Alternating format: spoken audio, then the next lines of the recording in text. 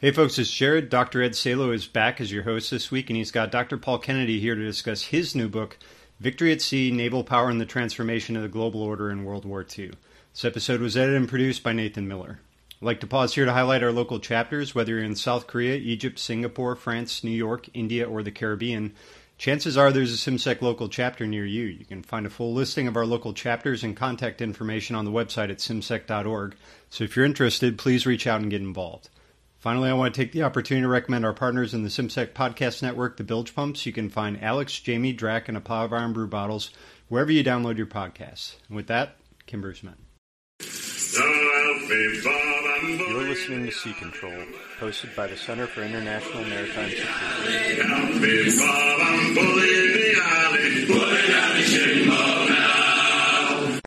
Good day. This is Sea Control, and today we have a very special guest. Dr. Paul Kennedy is currently the J. Richardson Dilworth Professor of History, Director of the International Security Studies at Yale, and Distinguished Fellow of the Brady Johnson Program in Grand Strategy. He has numerous awards, and Dr. Kennedy was made Commander of the Order of the British Empire in 2000 for his service in history, and elected a Fellow of the British Academy in June 2003. Dr. Kennedy specializes in the history of international relations, economic power, and grand strategy. He has published numerous prominent books on the history of British foreign policy and great power struggle, including his most well-known book, The Rise and Fall of Great Powers, which assesses the interaction between economics and strategy over the past 5 centuries. And I have to admit that it was one of the books that set me on the course to being the historian. In his work, Dr. Kennedy emphasizes the changing economic power base that undergirds military and naval strength, noting how declining economic power leads to reduced military and diplomatic weight. Dr. Kennedy has been gracious to spend some time today to discuss his new book, Victory at Sea, Naval Power and the Transformation of the Global Order in World War II. Welcome, Dr. Kennedy. Thank you so much. Nice to be on your program. Before we get started, I want to talk about the paintings in the book. The book is illustrated not with photos, but with 53, I believe it was, watercolors by the late Marine artist Ian Marshall depicting events and warships of the war. Why did you decide to use the paintings when photographs of the events exist? And do you think it changed the tone of the book any? Ian Marshall, who is a gentle Scotsman, nationalized in this country, a great marine artist, president of the American Marine Artists Association for some time, had been working on a lovely book of paintings on American aircraft carriers in the Second World War and the rise of the aircraft carrier. And I'd agreed to do an introduction to this book of his, not mine. But when he passed away, we were already in the plan for doing a text of warships at sea in the Second World War, using his paintings rather than anybody's black and white or other photographs. He captured in a very Turner-esque or Constable-like way the background of sea, sky, waves, almost wind he captured in stormy weather, and in a way was giving us a more real view of the war at sea, Ed, than any just straightforward black and white photograph could. So with the support of Yale University Press, which is a great publisher for marine art and country art and paintings of natural life, we went ahead and did this. And as readers of this can see, it works very well. It's very graphic. You feel, looking at the paintings of Ian Marshall, that you're almost there with this warship coming in and out of Malta Grand Harbor, or anchored off Gibraltar, or coming down, out of the Hudson. So it works in a way because this was a great marine artist who knew how to paint his ships as well as how to paint the background. Do you have a favorite painting in the book? I think my favorite was the one which showed the classic and famous Royal Navy aircraft carrier HMS Ark Royal being gently towed into or out of Malta Grand Harbor, maybe around 1940 or something like that. It captures the battlements of the Knights of St. John in the background. It's a great painting of the warship itself. I should say that the production team on Yale University Press poo-pooed the notion that that would be the painting on the front of a book, because they wanted a painting, if you can show it up to anybody or remind people of it, the painting itself on the front of this book is of the great German battleship at sea being harassed by swordfish torpedo bombers in May of 1941. That itself is a great painting, either action paintings at sea or more benign paintings of warships in harbors. But I like the Malta one and the Ark Royal. Yeah, I have the copy right here, and those are great. So many of these, I think that the tone and the colors of, well, maritime, the ocean and the sea and everything really work well together. I really like the one of the Missouri in Tokyo Bay near the end. It's a different way of seeing that as opposed to the famous pictures. So several of your books, including the one before Victory at Sea, dealt with World War II. So why another book on World War II? But bear in mind that I actually hadn't been planning this one. It was my encounter with the artist Ian Marshall offering to write the foreword to a collection of paintings of his on fighting warships of the Second World War. And after a while, agreeing to write a kind of basic, simple text for that collection of his paintings. And then after he suddenly passed away, he died of a heart attack, stroke, in his kitchen just about 6 years ago. I realized that you could write this history and write this text accompanying his paintings, but that you could put in something that I've always been fascinated about, Ed, which is how do wars shift the balance of world power? Many, many years ago, famous political scientists and students of the early modern period said wars make the state and state makes wars. Ships and warships fight the war, and yet the war itself transforms the states and the position of the states who fight them. And I've always been intrigued, though I never got down to it properly, of looking at the way in which before the Second World War, in naval terms at least, there were 6 large competing navies. The US Royal Navy, Japan, the Japanese, Italian, the rising German Navy, and just, 7 years later, 1946, there's just one big navy in the world with a fast-shrinking Royal Navy. That's never happened before. And yet his paintings, in a way, though he didn't realize this, showing the desperate fights of the Allied ships in the early years of the war when things were not going well with them, through until the transformation of naval and world affairs. That painting of the Anglo-American ships in Tokyo Harbor is just so symptomatic of the new world order. Something happens underneath to produce that victory, and I'd like to write about the underneath part as well as the war at sea.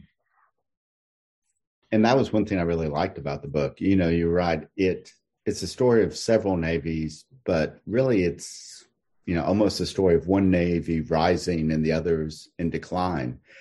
But one of the things that seems to be a theme running through your works is maritime superiority is connected to economic power and industrial capacity, which explains the United States' rise to superpower status during and after the war. But it's not just the numbers that win a war, right? Or would you say that's a fair statement? Look, I've always been interested in this problematic of economic productive factors which assist or decline and reduce the power of competing nations and the fight, whether it's on land, air, or sea. In this case, it's sea. Going back to my book on British naval mastery many, many years ago. So I am interested in this, and a number of my readers and critics might say, Kennedy, beats the drum too much on this issue of, the economic determinants, as it were, of the outcome of wars.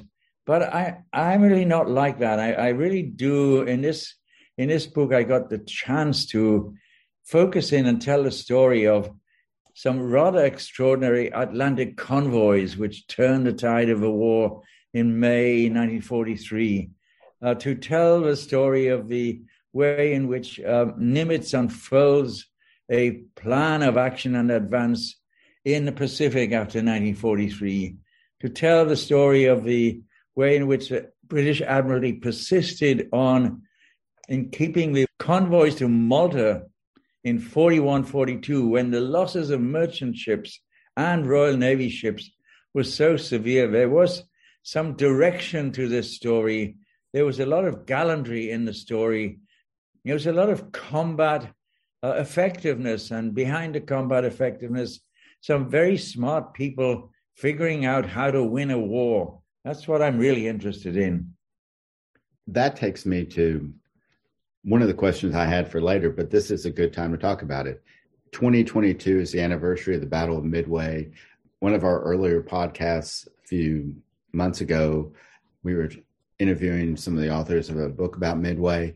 And, one can read several excellent books about the importance of the battle, but it seems that 1942 is not the important year for you in the Pacific.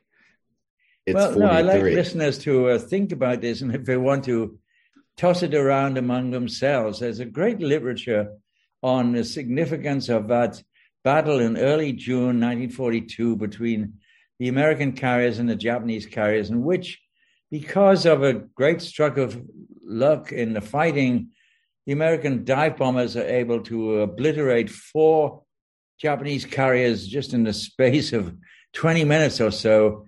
And that causes the Japanese to be intimidated.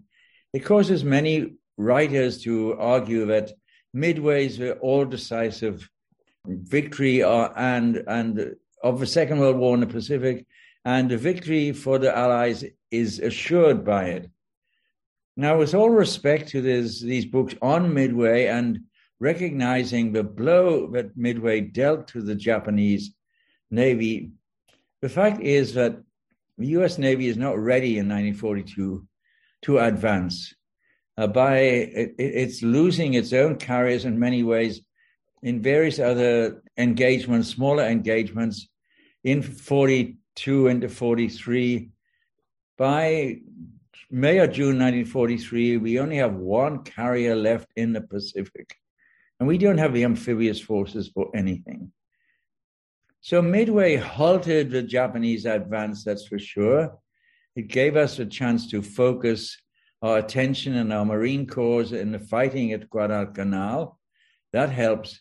But it's not really until the middle of 1943 that there's this remarkable flow of new Essex-class carriers, light carriers, new heavy cruisers, destroyers and everything, which starts to turn the tide. So that by the end of 43, with the attack upon the Gilbert and Ellis Islands and then the Marshalls, you have the transformation of the war in the Pacific. Yes, I really enjoyed the part about the Essex carrier, and I didn't really realize, I guess I'd seen the numbers before of how many we produced and how quickly, but for some reason it didn't click, and I thought that you really did show the importance of the Essex carrier in that. Let's go over to the role of geography for naval powers in terms of bases, ports, factories, and the access to natural resources. Logistics are all through the book. And I really appreciated the part about the Seabees. Do you think that especially for the United States, its, I guess, unique geographical position helped its Navy to rise? Yeah, well, Ed, think about it. If listeners here, if they have in their room one of those, old-fashioned globes of the world and just keep spinning it round and looking at that globe, you see that on the one hand, geographically, the United States is so well positioned, so strategically advantaged because it has 3,000 to 3,000 miles of distance over in the Atlantic, eastern seaboard onwards, and has 6,000 or 7,000 miles between it and the Asian mainland or Japan itself. So that very well protects it. But once you begin to ask, well, the US has weathered the first initial storms of the attacks of the Axis power, and now we begin both in the Atlantic and supporting Great Britain and in the Pacific in plans to try to defeat Japan. My word, geography is such an important factor. And it's some very, very smart people in Washington and San Diego and elsewhere who work out you're going to need not just those long-range aircraft carriers with their long-range aircraft to do the damage to the enemy fleet. You're going to need a supply system, which we didn't have at the beginning of the war. You're going to need those remarkable naval engineers. You mentioned the word the Seabees, the construction battalions of the U.S. Navy. Once the Marines or the Army has seized a particular point on an island in the Pacific, the Seabees go in, and in a remarkable shortness of time, they're going to build at least a temporary air base there so aircraft can operate off it. So supply, logistics, construction, communications are all part of this story, especially in the Battle of the Pacific. Yes. Let's get to the book, though, and talk about it. You organized the book chronologically with subsections related to the different geographic theaters of operation. Was it difficult to blend the narrative and the overall analysis together? You know, a lot of times we have a book that's just the narrative of the battles and everything, or we have a book that's the analysis talking about big picture items. But you seem to be able to blend the two together. Well, look, this is a real challenge for historians and also, I think, social scientists in general who want to tell a story, but they want to explain. They want to slow the picture and try to look at how things are working, how things are happening. The tension between the unfolding narrative story on the one hand and the need to stop and do an analysis of the structures is always there. And many of us scratch our heads, Ed, about how best to do it. You can tell a wonderful narrative story. I like, Barbara Tuchman's The Guns of August or some things like that, which are just mesmerizing in their narrative. But then you want to look at some other things which just do an analysis of the war plans of the great powers before 1914, which is not narrative, but is analysis. So in this story of the war at sea, the victory at sea, how exactly do you blend or marry the two? There's no perfect answer to that. I thought of what I would do is to, after some initial explanatory chapters, let the narrative unfold through the first 3 or 4 years of the war, the early battles of the Atlantic and off Europe, Norway, the coming of the war in the Mediterranean, the attacks on Pearl Harbor, let things unfold. A chapter on 1942, which I call the fighting most year in all of naval history, because we're fighting in the Atlantic, the Mediterranean, and the Pacific. And then stop that story and do a chapter on the underlying productive shifts, which are most to be detected and described as the rise in American power and output occurs between 1942 and 1943. And then, having explained why it is that the American nation could send a new aircraft carrier every month to Pearl Harbor, then get on with the narrative itself in the chapters on 1944 and 1945. I'd be interested to know if listeners can find a better way of both telling the story of the war at sea and doing an explanation of the background underlying shifts which allow victory to go to one side, not the other side. That'd be interesting if someone can come up with a different way. I was very engaging. I sat there, actually read most of it on a weekend where we were with my wife's family and everyone was outside at the pool playing and I was inside in the air conditioning reading and enjoying myself. Was there one theater of conflict that you found more difficult to deal with than the others for whatever reason? What a good question. I haven't had that question posed to me before, but my initial response would be to say yes.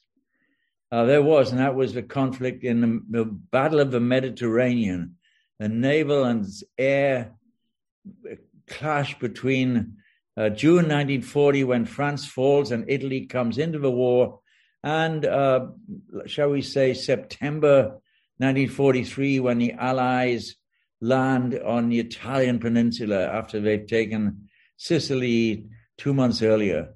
Why do I say that? The Great Battle of the Atlantic goes backwards and forwards across that giant ocean for all the years of the war, but you can actually see where the transformation begins to occur in May, June 1943, when the Western navies have the detective systems, the long-range aircraft, the more superior escorts, in order to beat off the U-boats, because that's what the Battle of the Atlantic is about. The Battle of the Pacific is also one in which my old boss, Liddell Hart, Sir Basil Liddell Hart, said was a bit like a story of a great tidal warfare. The Japanese tide moves out very rapidly in the first 6 months of 1942. It gets stabilized by a number of American victories at sea, such as the Coral Sea and Midway and Guadalcanal. And then it begins slowly to turn. The tides turn in the Pacific from late 42 through 43, 44. But this other third theater, a one which is so constricted by geography, a one in which is very important for the Allies, for Winston Churchill's Britain in particular, to keep supplying Egypt and the Middle East and to keep control of their part of North Africa, hinging on a battle to supply that central small point in the Mediterranean, Malta. And so often it looks as if Malta will be defeated and go down, especially when the German Afrika Korps and the Luftwaffe come in on the Italian side. I think I learned a lot from that, and I learned that this was a story that was tip and go, and it does involve a lot of gallantry, a lot of losses, and a lot of willingness to keep the fight up again and again. It wasn't so straightforward or so smooth, as it were, as the Pacific story. Well, thank you. Yeah, as a historian, I'm always interested in the aspect of the writing and what people find easy to write, what part is difficult to write. You start the book out basically with a discussion of the Washington Naval Treaty and how it sets out the navies that are going to meet during the war. How do you feel that the stage for the naval aspects of the war were created by the treaty and the various other agreements?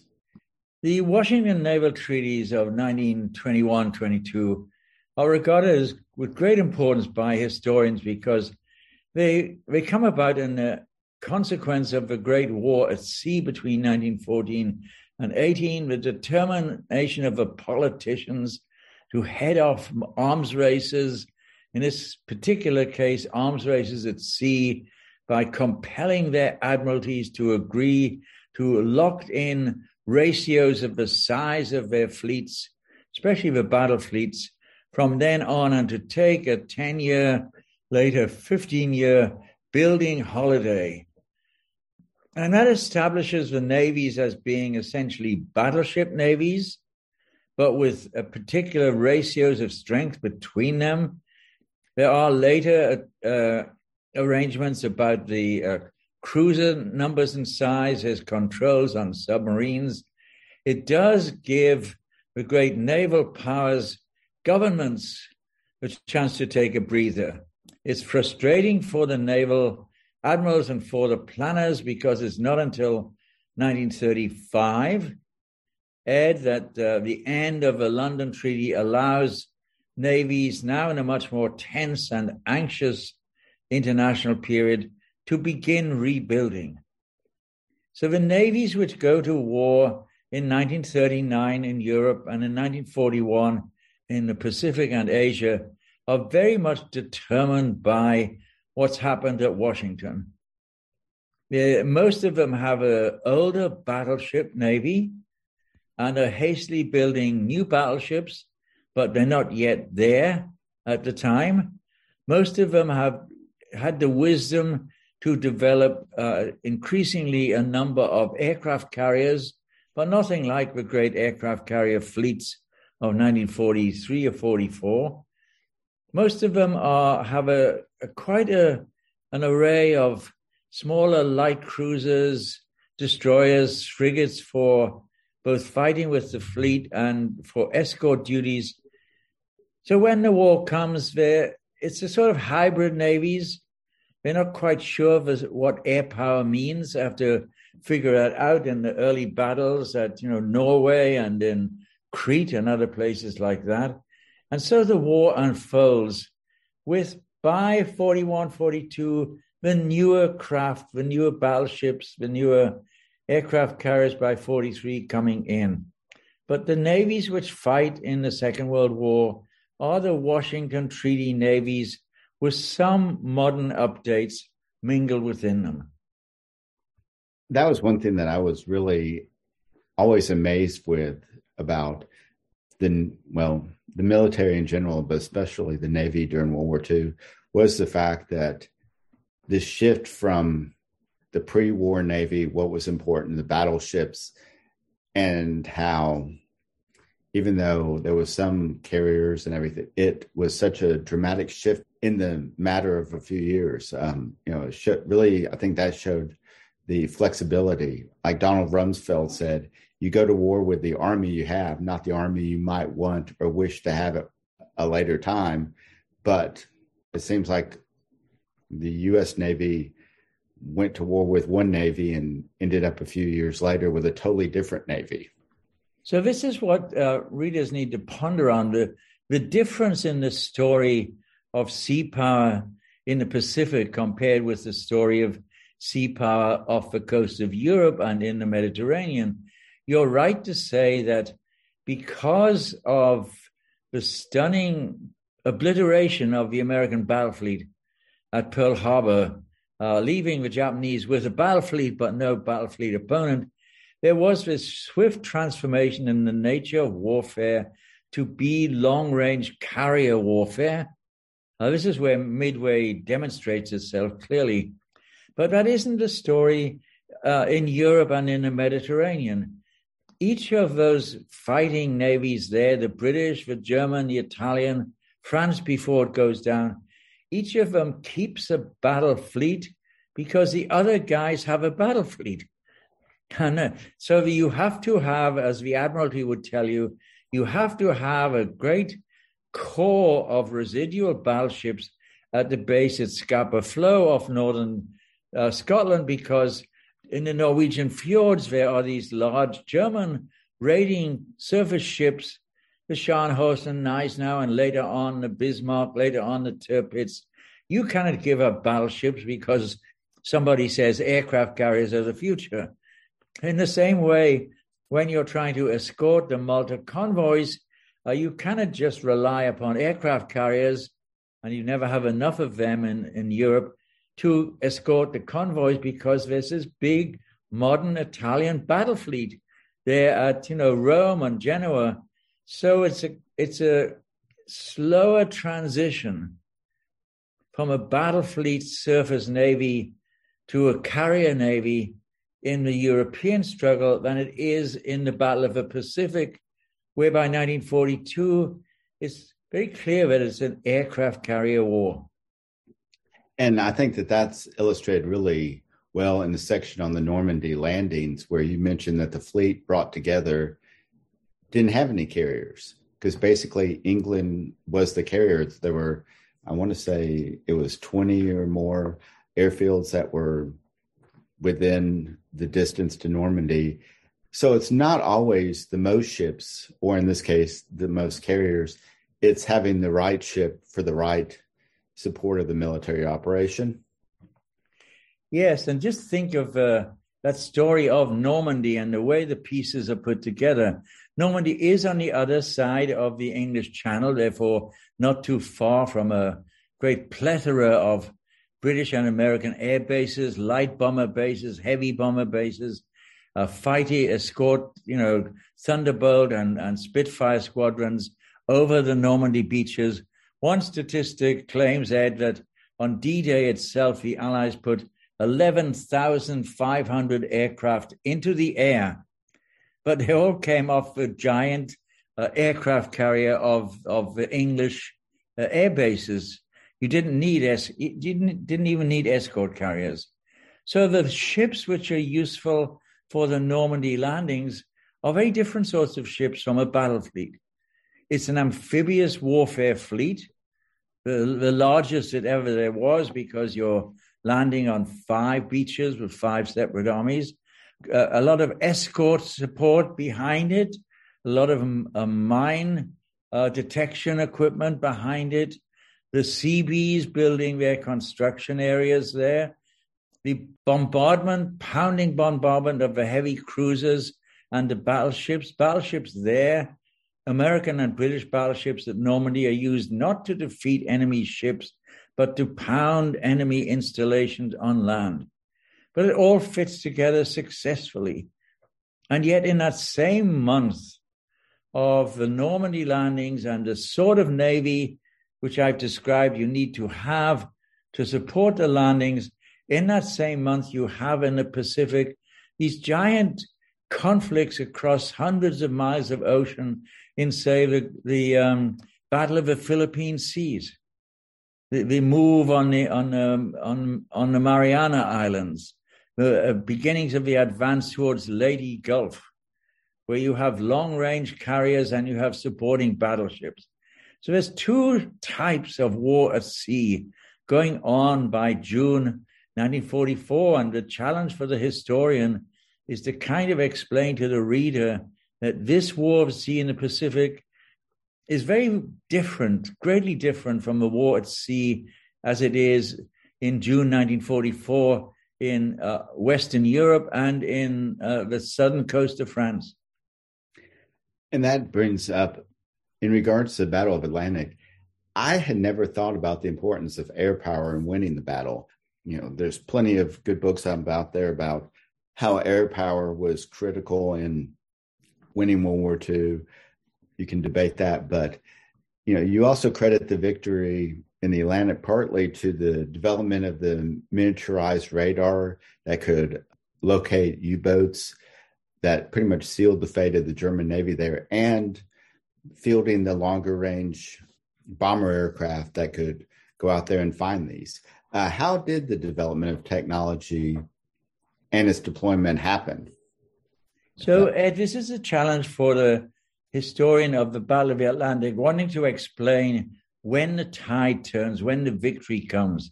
Because it seems to me that by the middle months of 1943, you have a kind of concatenation of newer technologies, newer weapon systems, all beginning to come and be deployed by the Allied escorting navies and air forces, and to obviously inflict enormous damage upon the U-boats. And some of our historians would point to the coming of the ultra-long-range Liberator bombers, the B-24s, with detection systems now in their noses, with homing torpedoes, with a range of being able to be up in the air for as many as 19 hours to sort of patrol that former gap in the coverage of the convoys from air power. Others are going to point to the coming of new escort vessels, especially, faster, more powerful, better equipped frigates and corvettes and sloops. Others will point to the coming of the aggressive Hedgehog forward firing weapon systems in particular the use of radar, so you can pick up a small frigate can pick up at night 2 miles away in the dark or in the midst, the advance of a German U-boat on the surface. All of this comes together in a number of rather epic convoy battles. And after May and June 1943, it's fair to say that air power does begin to be more and more of a factor of both defeating and sinking U-boats and assuring the security of the convoys right across the Atlantic. They're still going to have those most important hunter-killer escort groups and close-in convoy groups. Statisticians would tell you that it's after the middle of 1943 through 44, 45 that you notice that there's more U-boats sunk by Allied air than there are U-boats sunk by Allied surface warships. From the viewpoint of Dönitz, it doesn't really matter. He's getting more and more U-boats produced by wonderful German industry despite being under heavy bombing pressure. They're producing about 16 to 20 U-boats a month, getting them ready to send out in the Atlantic, but they're not able to do anything anymore because of our detective systems and our control of the air as well as close control of the convoys. That brings something else that I found interesting and I had never seen before. In 1945, the Allies had such control of the seas that American battleships were shelling targets along the Japanese coast during the summer. It seems most things I read talk, of course, about how the bombers had pretty much free reign over the skies of Japan, but I had never seen a discussion that we were shelling sea targets in Japan. So it's a kind of a funny remark, but not so funny because to the contenders it was important. By the closing stages of the war, when it is clear that Japan kind of lash out backwards, but it won't give up fighting, every one of the main services in the U.S. Navy and Air Force had wanted to demonstrate that it had, great offensive power, that it was important. And please bear that in mind when the end of the war comes. So the U.S. submarine service, which had a poor story of the first 2 years of the war because of really ineffective and really poor quality torpedoes and torpedo mechanisms for explosion. The U.S. submarine service had now almost destroyed the Japanese merchant navy and was patrolling all over close. The heavy bombers were pounding the Japanese cities, going there to hit them in low-level fire raids by that time. The army was preparing for the great amphibious invasion, which would come in November or so. And who else wanted to show that they had a role in all of this in defeating Japan? Well, it was the two main branches of the U.S. Navy. So there were attacks, significant attacks by mass aircraft carrier flights against the Japanese mainland, trying to hit various remaining cities and industries of production. The symbol of all of this, it seems to me, of the inability of Japan to fight back was the fact that by June and July 1945, American and British battleships were in close-in waters, escorted, of course, by their own aircraft and by their destroyers, but they were actually hammering away at shoreline Japanese industrial establishments, power plants, iron plants, and other stuff like that, in order to get the message to the Japanese, you should surrender, and we have big guns to tell you that message. Yeah, that's definitely, I would say, the psychological warfare aspects of that were probably a lot more important than what they were actually destroying. Near the end of the book, you discuss changes in the aspects of the post-war Navy, specifically the demise of the escort carrier and I wouldn't say the demise, but the decline of the Corvette. If this is a question that you may or may not want to answer, but with the new F-35 and its vertical takeoff and landing capability and the fear of carrier killer missiles, could you see the rebirth of a smaller escort carrier? So there's 2 points here. Let's do the historical one back in 45 onwards.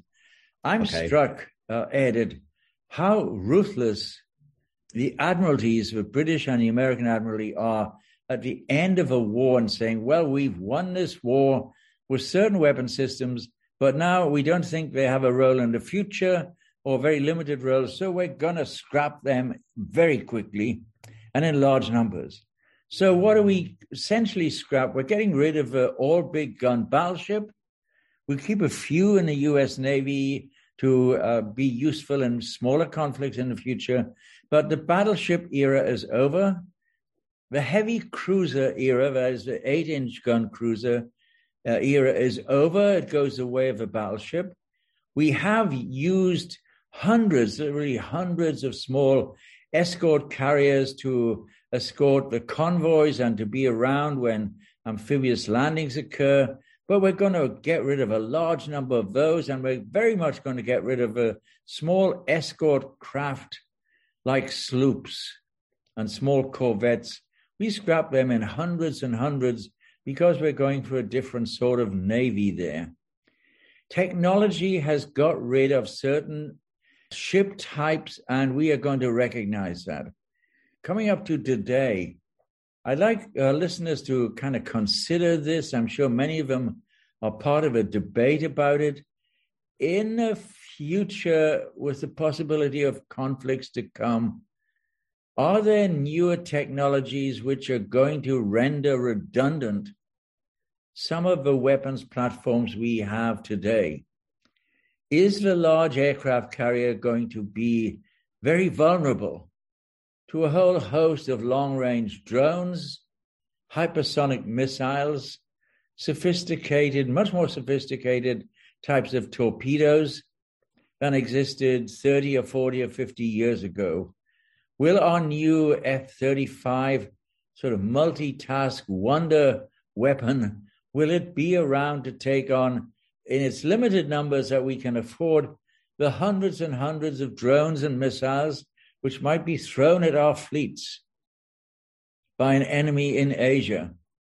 We don't know the answer to that, but we have to just hope that our planners are thinking of Plan B. What if you go to war with a weapon system that you regard as war-winning, and it turns out not to be so war-winning? Isn't this the story of the admiralties in 1914, when they discover that the big battleships can hardly get to sea because of submarines and minefields? Isn't it the case that it's true in 1941 when you assume a great battleship encounter in the Pacific and your American battle fleet is wiped out and you have to think of an alternative? So what sort of plan B do we have for fighting a naval air battle in the future? What a question. Yeah, I think that's definitely a question that I'm sure is being debated everywhere and by people a lot smarter than me. I think the escort carrier and the smaller platforms, I think, are a great idea. And when I was seeing that, I was like, well, they can stick some F-35s on so many ships now. I have to preface this next question with the fact that I'm from East Tennessee, and my grandfather was one of the original powerhouse operators for TVA. Didn't go to World War II because he was working for TVA. And I was brought up with stories of how the power that TVA produced was critical in winning the war because of supplying Oak Ridge and Alcoa, Tennessee, with the aluminum plants there. That being said, I love the appendices in this book, especially the one on the Hellcats fighters chain of production that took it from mining the bauxite to the production of aluminum in Alcoa refineries in Tennessee, up to East Hartford, Connecticut, to manufacturing the parts, to finally out to Long Island to the factories. Why did you include this in the book? And why did you include it as an appendice as opposed to integrating it into the text. So, once again, there is this challenge for the historian. You've got some significant background factor, which if you stop and tell that story, your narrative indeed has to stop. So one device that authors have is to beg your editor and your publisher to allow you to put in a number of appendices which can be read more slowly. And when you go for your second coffee and pull back from reading the narrative of this book, then go and look at, say, the appendices. And I chose 3 stories there. One is a story looking at a report of the convoy commander in the critical ONS-5 convoy going across the Atlantic in late May 1945, where they sink so many German U-boats because at last they have radar detection systems in their small ships. Another appendix there is just the sheer shift in the numbers of overall tonnages of the 6 great naval powers in the war. But the one you're referring to is an appendix. It's a device, this appendix. What it does in a series of 11 balloons, or my family would say 11 fat sausages, is to link a story of going back from what we know as the Great Marianas Turkey Shoot, the great defeat of the Japanese naval air in the summer of 1944, saying where does this super duper Hellcat fighter come from? And the story of that starts off, I'm arguing, in the bauxite ore mines in Dutch Suriname and British Guyana, which produce the aluminum that is needed so much by American industry, your industry down, transferred across the Caribbean, brought up the Mississippi and turned into the Alcoa plant to produce the slabs of aluminum, the aluminum propellers, the aluminum parts for aircraft, which would then be put together and turned into the aircraft, which are the fighter aircraft of Grumman, which then go back to the Pacific to win the war. And I like the idea of challenging people, Ed, to say, could you do a supply chain for some other important weapon systems of the war? We're all now very interested and focused on supply chains because we're worried about the security of our supply chains of products, of microchips, of other supply things coming across the Pacific from Taiwan and Korea and China. But supply chains were the key to understanding the Allied victory in the Second World War. And this particular appendix shows the supply chain from aluminum, bauxite ore, going all the way through to the construction of the aircraft which win the battle in the air. It's worth thinking about that a great deal. I think this is a great example for future military studies, especially, like you were saying, with the recent supply chain problems, seeing where something can fall out and where something can really cause problems. We have a few minutes left, and I have one question here that I'd save to the end, and it's sort of the big question is, in your opinion, is naval power still important to the global order, even in the recent conflict in Ukraine? And this is being recorded in July 15, 2022. So in case something changes dramatically by the time it's published, there's still, even though it's kind of, you would think a land war, there's still a lot of aspects of naval issues there. So is naval power still important in the global order? Yes, indeed. We're still on a planet that revolves around every day, but that planet is, about 5/8 water and 3/8 land on which 7.5 billion people live. We use in the interchange of goods 92 to 94% of all traded visible goods are traded by the sea, across the sea, including, of course, much vital oil and gas supplies. We have nations in the world which believe in navies and sea power and are investing in navies at a rapid clip all across Asia, even if they're not investing much in Europe itself. We know that there's going to be great land conflicts as well. Ukraine is one of them. But at the end of the day, we are still a society, we're still a world society in which navies count because there's a possibility of conflict across the sea. It's hard to get that over, Ed. I would end with this remark. We have a United States, which is still the number one naval power in the world, despite some signs of its navy being somewhat eroded in its strength and getting long in the tooth. We have that great dependence upon supply systems across the globe for many of our goods. Navies and sea power can't count, and yet think on this. None of the great Ivy universities and the big research universities in this country, from Stanford to Georgetown to Chicago to Harvard and Yale, nobody is teaching the history of sea power. Nobody is teaching naval affairs. Nobody's interested in maritime affairs. Here is, if we're going to end this nice podcast with you, this nice intercourse of our ideas and our discourse this morning, why is it that since sea power still is important, the Academy does not want to study it? Well, I will definitely use that clip when I'm talking to my chair about a proposed sea power class. So I'll be like, I've got it from an expert here that we need this.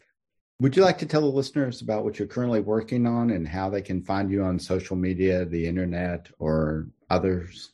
Look, I still have to spend a bit of time on describing and interacting with interested, program interviewers and the rest about my new book, Victory at Sea. It's only just come out at the end of April.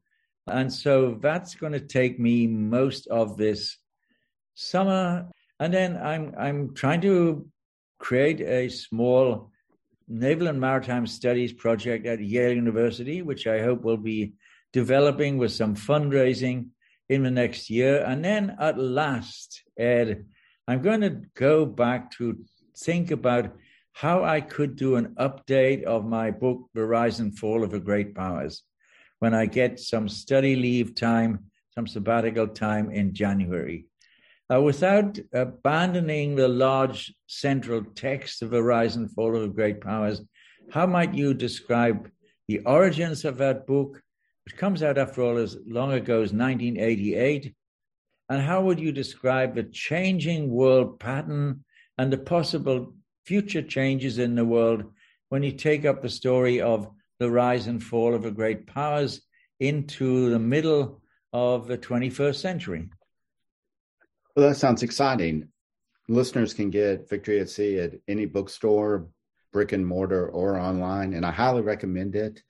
If you're interested in World War II, maritime in general, transformation of the global order. And I urge everyone, of course, to look at the paintings. They're beautiful.